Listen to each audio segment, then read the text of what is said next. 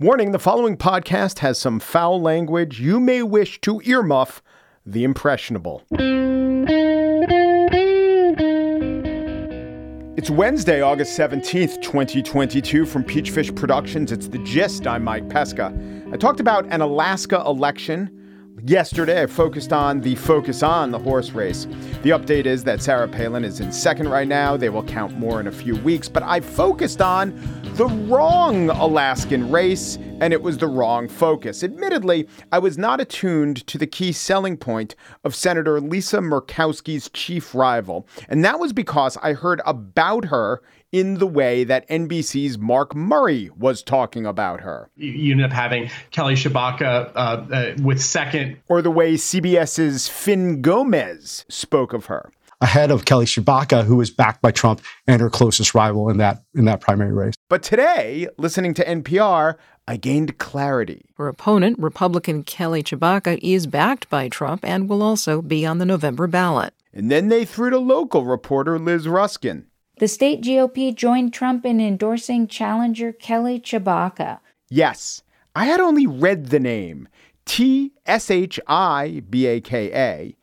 Then I heard it, and those speaking it were pronouncing it as a voiceless post-alveolar fricative.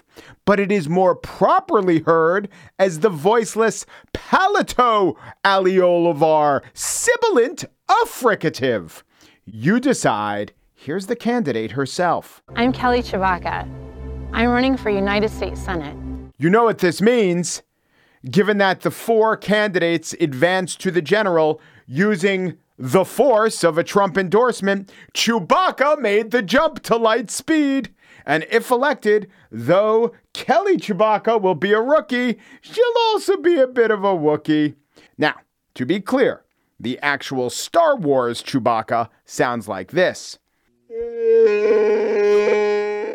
But Kelly Tshibaka, who claims she speaks to the Lord in tongues, sounds like this. I will oftentimes go, okay, I want to be praying in tongues, so I'll start praying. This is my prayer language. You find that funny? Go ahead, laugh it up, fuzzball. Kelly Tshibaka came within 5,000 votes of Lisa Murkowski, and both will appear in the ballot in November. Who knows who Alaskans will pick then? In many ways, Alaska is a galaxy far, far away. On the show today, violence against the FBI, or the perception thereof. But first, Nancy Pelosi's recent trip to Taiwan caused China to push back with military exercises. We could be going through that same exercise again with a new congressional delegation visiting the territory. But what do China's neighbors think about the trip? It's not just about China and Taiwan and the United States. Many Asian nations are on the tenderest of hooks. Up next, political scientist at the Rand Corporation, Jonah Blank, brings us up to speed.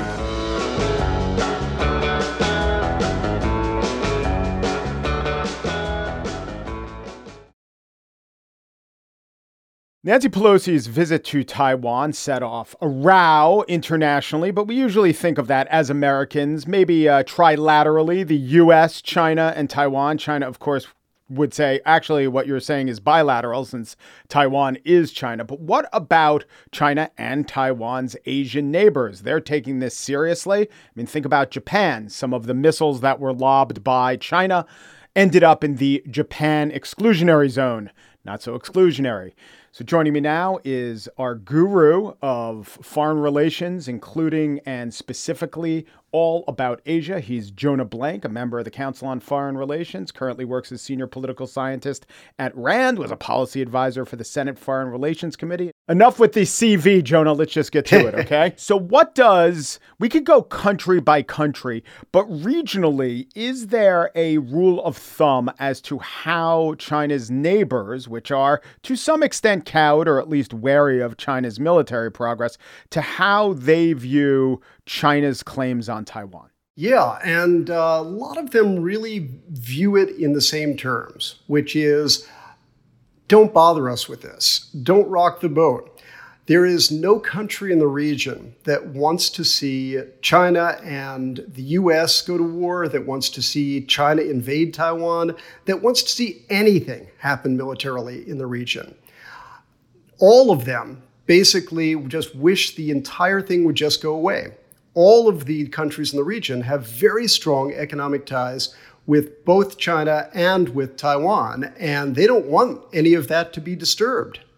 So to go away, they would object to, I don't know if they'd intervene, but you tell me, they'd object to if China did to Taiwan essentially what they did to Hong Kong. And I understand those territories are in different positions, but with their relations with Taiwan, they don't essentially want Taiwan being absorbed into the Chinese Borg? No, they don't, although I think most of the nations in the region wouldn't really care what the politics were as long as the economics remained untouched. So that kind of gets to the point about Hong Kong. The economics haven't been utterly disastrous for the region. They've been, I would say, pretty disastrous for Hong Kong itself, but there's been a lot of flow between Hong Kong and mainland China on this. So I think a lot of the neighboring countries, they don't really care what arrangements Beijing makes as long as it doesn't interfere with their own interests. However, that's an unrealistic position. If Beijing were to invade Taiwan, it's not as if life would just go on as normal. And the people of Taiwan are not about to just sit back and let themselves be invaded. Not that that's what happened in Hong Kong, but that, Hong Kong really had no alternative other than to accept Beijing's diktat. Taiwan does. So the choice is not between a sort of bloodless coup, in effect, or nothing. If there were an invasion of Taiwan, it would be quite bloody. Look at Russia invading Ukraine and see whether that was good economically for anybody. The nations of Asia span a wide gamut of extremely repressive, the Burmese, to Western-facing democracies, imperfect democracies like Japan, but the United States ain't a perfect democracy either. Does the democratic status or impulse of an individual country have anything to say about this conflict between a democracy, Taiwan, and an autocracy, China?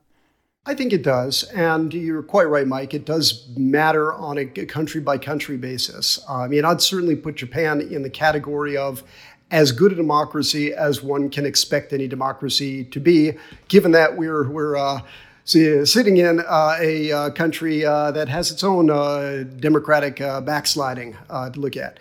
But Southeast Asia has really seen a lot of difference. Right now, a case could be made that Indonesia is the most democratic nation in Southeast Asia. 20 years ago, Indonesia, or a little over 20 years ago, Indonesia was one of the firmest autocracies in the world. So these things can change. Thailand has flipped back and forth between de facto military rule and vibrant, if imperfect, democracy at least 3 times in the past 3 decades. So there is a lot of variety here. Indonesia is quite proud of its status as a legitimate democracy, and it would not like to see China kind of stamp out another democracy in the region. Even countries that may not fit neatly into the camp of perfect democracy or imperfect one. Singapore, for example, was excluded from the U.S. Conference of Democracies, but Singapore very much sees Taiwan as a kind of kindred spirit, and in many ways, rightly so. The U.S.'s policy is to create in Taiwan something of the porcupine model, what they weren't able to do in Ukraine, arm them beforehand to signal that if there were to be an invasion, there'd be a lot of resistance. What does Asia think of that development? I think that there's a lot of support for it. There's no country in the region that wants to see mainland China take over Taiwan. There's just no appetite for saying, yes, this would be a good thing. We really hope this happens.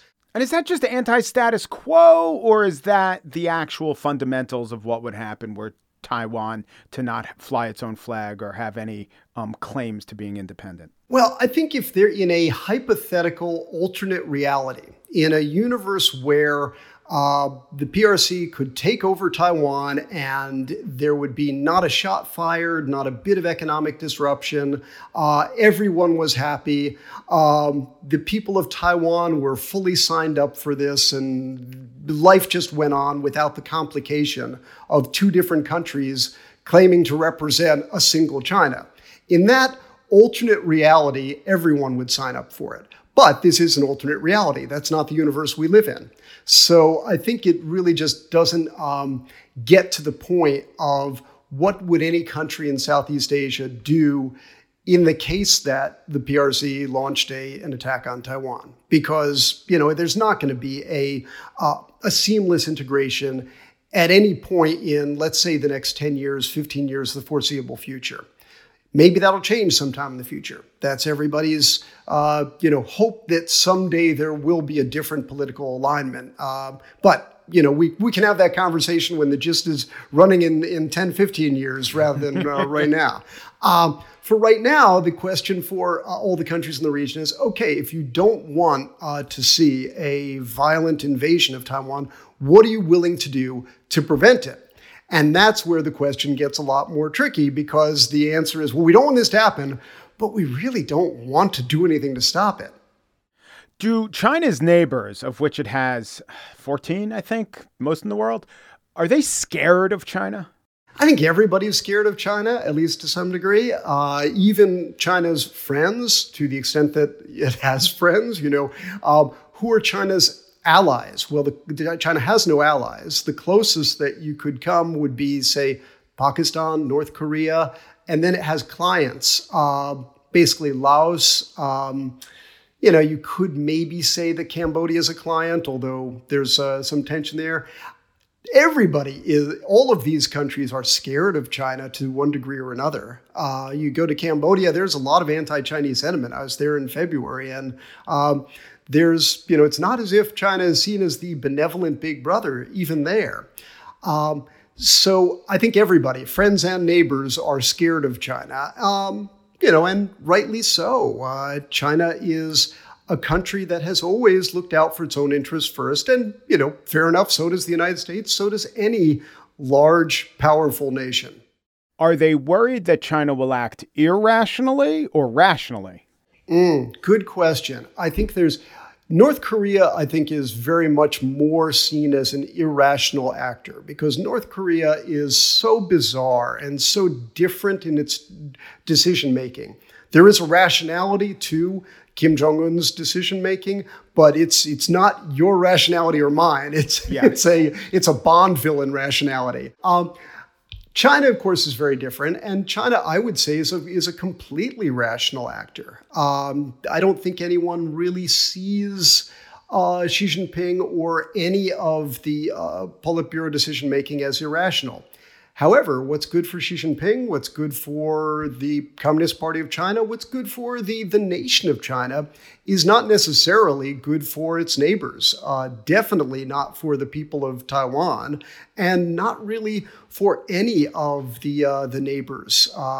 Sometimes the interests may overlap, but it's always a Euler diagram. It's always a kind of a subset of what the interests are. So you mentioned that China doesn't have allies per se, but that's by design. They don't want allies. They don't want to sign treaties. They like it like this. Correct. And, Indonesia doesn't have allies. India doesn't have allies. There's a lot of feeling in a lot of countries that alliances are something that binds you in. Hey, we recently had a president who was very much against allies. So it's not as if China is unique in this regard. But things are working out great for all those countries, if that's the model. Just to opine on our last president, look at the countries without allies, and you tell me if it's working out better than, say, Western. Exactly. That's my own injection. No, you make a very good point, Mike, that this sort of allergy to alliances is not something that generally serves nations terribly well. Ask Vladimir Putin if he loves having no allies. He had to go hat in hand to Xi Jinping and saying, oh, pretty please support my invasion of Ukraine and I'll give you anything in the world that you want for it. Right. And now they have to be allies with Iran. And I'm sure he's saying, oh, great, I got to go into bed with these guys. Exactly. You know, if you don't have alliances, you got to form coalitions of the willing, and they may not be all that willing. So I know China all over the world is doing the Belt and Road Initiative and maybe trying to have clients or people who owe them money or gratitude, not people, but states all throughout Africa. It doesn't really work like that in Asia. Well, I'd say it works about the same in Asia as it works in Africa, which is that it buys China a lot of access. It buys them economic benefits. It buys them entree into regimes, particularly ones that are not democratic and where there are all kinds of shady kind of side deals going on. But it often backfires on them. Look at Sri Lanka. China has invested a lot of money in building up these absurd white elephant construction Belt and Road projects in Sri Lanka, including a useless port, a useless airport that is near the useless port, and all kinds of shady deals that are necessary to make that happen. And then the ruling corrupt regime and family that it has made these deals with was cast out of office by the Sri Lankan people. Where does that leave China's investment? We don't know yet, but I'm sure that any bet made on the premise that the Rajapaksa dynasty was going to survive, anyone who made that bet is looking pretty foolish right now. So as far as alliances, the United States pulled out of TPP, the Trans-Pacific Partnership, and we tried to reconstitute some of those alliances and trade agreements on a country-by-country basis.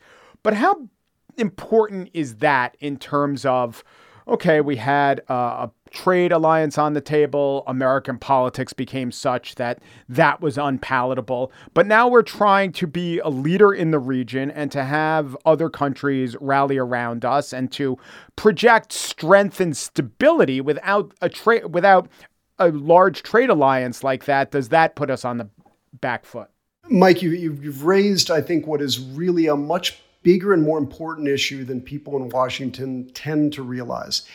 China's power is really much more about economics than it is about military. Yes, they do have enormous military powers, so do we, but in the region, the military side of it is just not nearly as important as the economic side. China comes to play economically. We don't. Would TPP have brought us there to play? Well, I think it certainly is much more likely that we would have come to play if TPP were in effect than without. But right now, the countries that are actually investing and, visible economically are China, Japan, South Korea. The U.S., if you look at the figures, the U.S. does not do that badly, but it's not at all visible. It's not at all the big infrastructure projects that drive public awareness and drive politics. So how much does that matter? Well, if the question is the U.S. there in a visible way? Not really so much if it's just what's the balance of trade. More important, in terms of just purely of the politics and of the visibility, is who's building this road? Who's building this railway? Who is getting the headlines in the paper of this country is funding a big infrastructure project that's going to create jobs and going to be, in my mental space if I'm just an ordinary citizen. Right. So the fact that Japan and South Korea are doing it, two American allies, the third and 12th largest economy in the world, is that okay? Is that acceptable in terms of the broader issue we're talking about? I guess protecting Taiwan or staving off an invasion. Maybe from a United States geopolitical perspective, it would be better if it were seen that the United States was spreading around that money. But the fact that South Korea and Japan are doing it is an okay fallback position.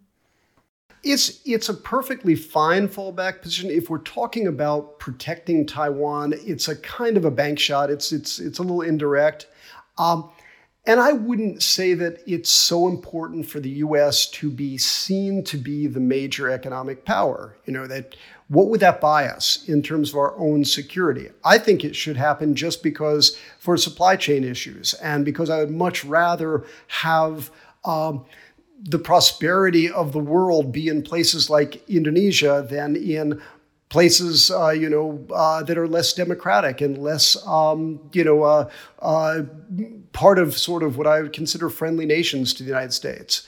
I'm concerned about when the next pandemic comes, are we going to not be able to get, surgical masks, N95s made because China shuts them off? I'm concerned about the fact that we currently have no semiconductor industry in the U.S. All of these things, I'd like there to be a semiconductor industry in the U.S., but if it's not going to be in the U.S., I'd rather it be in Indonesia than in mainland China. I'd rather it be in Taiwan as well. That's a whole other discussion. But your point about what should the U.S. be doing to be more in the economic space, I would say one of the things that we could be doing and we're not is much more in the area of high-profile sometimes it's referred to as HADR, humanitarian assistance, disaster relief, but one could expand that out to pandemic preparedness, to pandemic relief. I think it's insane that we did so little to help other countries, Indonesia and every other country in the world, not only prepare for COVID, but also have access to the medical supplies and supply chains they need for COVID. And we're doing the same thing for monkeypox right now. More importantly, we're not doing anything for whatever disease is the next one to come down the pike. We're not looking forward. And these are the easy things, because those are the things that really are in people's brain space. If we were donating vaccines, the pushback is they don't have the supply chain to need them, to be able to, the cold chain to distribute them. They don't have the medical infrastructure to deal with that. Okay, we could be helping supply that. And merely being out in front of providing things really does get into people's consciousness. And it's a way of saying, we're here for something that makes your life better. Jonah Blank served as policy advisor on the Senate Foreign Relations Committee. He is now a senior political scientist at the RAND Corporation. Thanks, as always, Jonah. Thank you, Mike.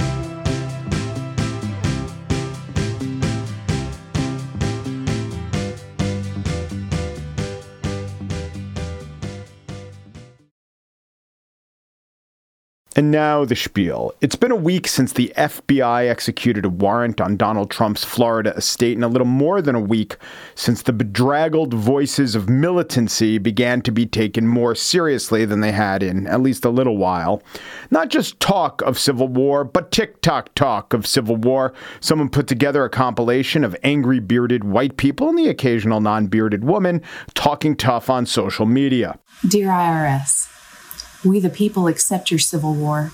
We've been waiting for this for a long time. If it's war that you think you really want, and ye shall get, there ain't no doubt about that in my mind. You fucking liberal Democrats are fixing to start something. I don't think you ain't goddamn fucking smart enough to realize and know your history well enough to know what's fixing to happen. A couple days ago, Donald Trump was on Fox News saying he wants to do what he can to bring the temperature down. You may say that's pretty rich coming from the arsonist in chief, but at least it's better than the kindling and oily rags he usually brings to the bonfire. More directly on this point was Mike Pence in New Hampshire today. The Republican Party is the party of law and order. Our party stands with the men and women who serve on the thin blue line at the federal and state and local level. And these attacks on the FBI must stop. On this show, I have chronicled what I believe to be a consensus, at least within the media that you and I consume, that right-wing militias and heavily armed Trump-supporting citizens are a serious threat. I think that's true. I think if we were living in Japan or the UK or Germany or Indonesia, actually, I would count the number of these well-armed individuals who've expressed a lust for violence and be extremely afraid. I'd prioritize them. I think they're one of the most dangerous things our country has to deal with. In the United States, however, it's not the case. There are 20,000 actual murders. The threat of right-wing radicals killing in the name of ideology is relatively quite low compared to the murder that's going on all the time. And you know what's higher in the last week than the threat of right-wing radicals? The reality of Iranian-backed violence. Within the last couple days, Iranian operatives allegedly attempted to kill a former administration official, John Bolton, a man with Lebanese roots presumably inspired by an Iranian fatwa, savagely attacked Salman Rushdie, and a Brooklyn-based journalist and Iranian dissident, Masaya Alinejad, was stalked by a man named Khaliv Metev, who was arrested with a semi-automatic rifle and ammunition in his car. This doesn't even mention the 4 killings of Muslims in Albuquerque by a Muslim, though that man was allegedly targeting Shias. So it's not of a piece with the rest of this. But if the media wanted to, they could craft that narrative. They could make us all scared. There are many, many more actual victims of actual radical Iranian-inspired terrorists in the U.S. than there are victims of right-wing terrorists in the U.S. last week, when the right-wing terrorist trope was at its ascendance. In fact, there are actually no victims of right-wing militia members. A man attempted to assault Cincinnati FBI headquarters with carpentry tools. He was killed by the FBI, and another man was arrested for making threats to the FBI. And of course, the authorities must track and monitor right-wing militia members. But I think if there is any group that federal officials will have incentive to track and monitor, it's groups that target federal officials. In a way, we're lucky. Historically, in this country, we had to call the federal government to account when the people being threatened were from marginalized communities who often didn't get the protection they deserved. I think the FBI will give itself the protection it deserves, which speaks to a bit of the overall idiocy of the people who are threatening the FBI. Not to say idiots can't do great harm, but to say, and I want to be clear in saying this, they are idiots. When, on this show, I talked about the cycle of blame and fear and enmity flowing between right-wing militias, frightened and therefore defensive progressives, and then back to the right, the most frequent comment I got was that I was excusing the true evildoers, that it was disproportionate, that the right was doing much more wrong than the left could ever be said to be doing. And I'm not doing that. I'm not both-siding this. The threats absolutely are disproportionately, though not exclusively, from the right. Roll Call magazine asked every member of Congress if they've received death threats since 2020. Of those who responded, and the majority did not, 70 Democratic members of Congress said they've received death threats. 40 Republican members of Congress said they've received death threats. America's a violent place.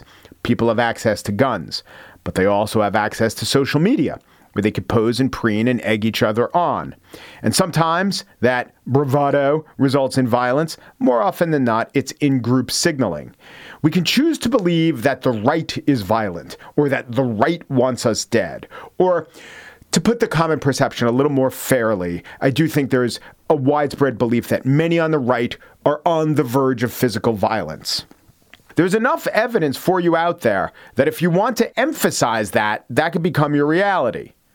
But it's not as real as the evidence showing that Iranians want us dead. Or if you count the bodies, Cincinnati nail gun guy, Ashley Babbitt, other members of the Sovereign Citizens movement, you could point out that right-wing militias seem to be mostly on a suicide mission, not bringing too many others with them. The threat of violence against federal law enforcement, absolutely scary. The threat of violence against local law enforcement? Well, that's real, too. In 2016, Gavin Long, a black separatist, self-identified member of the Nation of Islam, ambushed 6 Baton Rouge police officers, killing 3. 2 weeks later, Micah X. Johnson ambushed a group of police officers in Dallas, shooting and killing 5, wounding 9. He, too, was inspired by racial resentment to kill cops. I don't remember at the time most in the media promoting the idea of the danger and imminent violence from disaffected black and notionally left-wing shooters towards cops. I don't believe it would have been responsible to advance that narrative, but there was much more evidence of that. You could have said that much more assuredly than you could back up the claim that someone's going to get killed over comedian turned podcast putt Steven Crowder's claim that civil war is nigh. Threats against law enforcement I would not blame the left. I don't think that's fair. I don't think it's mostly people affiliated with political parties who are the source of violence against law enforcement by anarchists during the summer of 2020, who are behind Seattle's Capitol Hill Autonomous Zone, where they did, in fact, drive out police and murders did follow. The two lawyers who firebombed an NYPD car during the 2020 protests, the Minneapolis police precinct that was burned down. In The Atlantic, The Washington Post, and on MSNBC, to pick three prominent outlets that have done big stories on the threat of violence from the right, was the arson at the police station coded as scary violence toward law enforcement from the left? It could have been. It probably shouldn't have been, but it could have been if those outlets were so inclined. It's so hard for me to emphasize and to convince you, if you're not prone to being convinced, that I'm really not trying to engage in both sidesism or whataboutism. But the examples of left-wing violence against local law enforcement and right-wing violence against federal law enforcement, I think, are close enough in fact, but disparate enough in coverage as to at least perhaps prompt you to question the consistency at play. And by the way, the right absolutely sees this as inconsistent, and that in turn drives resentment. What I don't want to do is to amp up threats from any quarter. If what I've done here is to convince you, oh yeah, the left's scary too, I absolutely have not done my job. I don't want to ignore any of these stories. I think we should be aware that we tend to run away with narratives of danger when our side is the one in danger and when people we loathe are the ones perpetuating the danger. Lift either of those conditions, and we tend to see things in a much more nuanced way.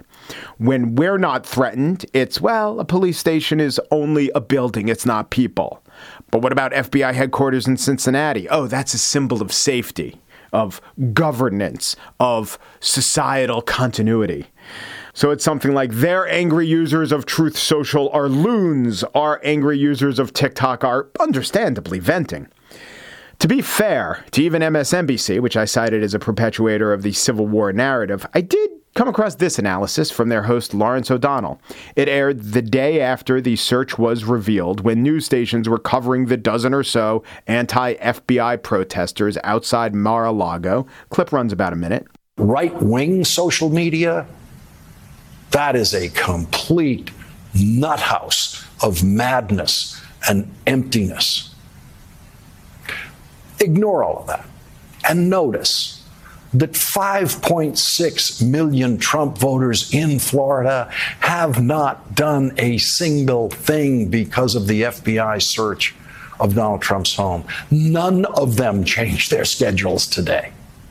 And 74 million Trump supporters nationwide, including the guy on Twitter who said war was going to start today, have done absolutely nothing. The war guy himself did absolutely nothing today. But he did get a massive amount of attention to his tweet on television today. And virtually all of that attention took his war tweet seriously. I say we should take these loons seriously and maybe at times literally, but not excessively. Let's not let their paranoia drive ours.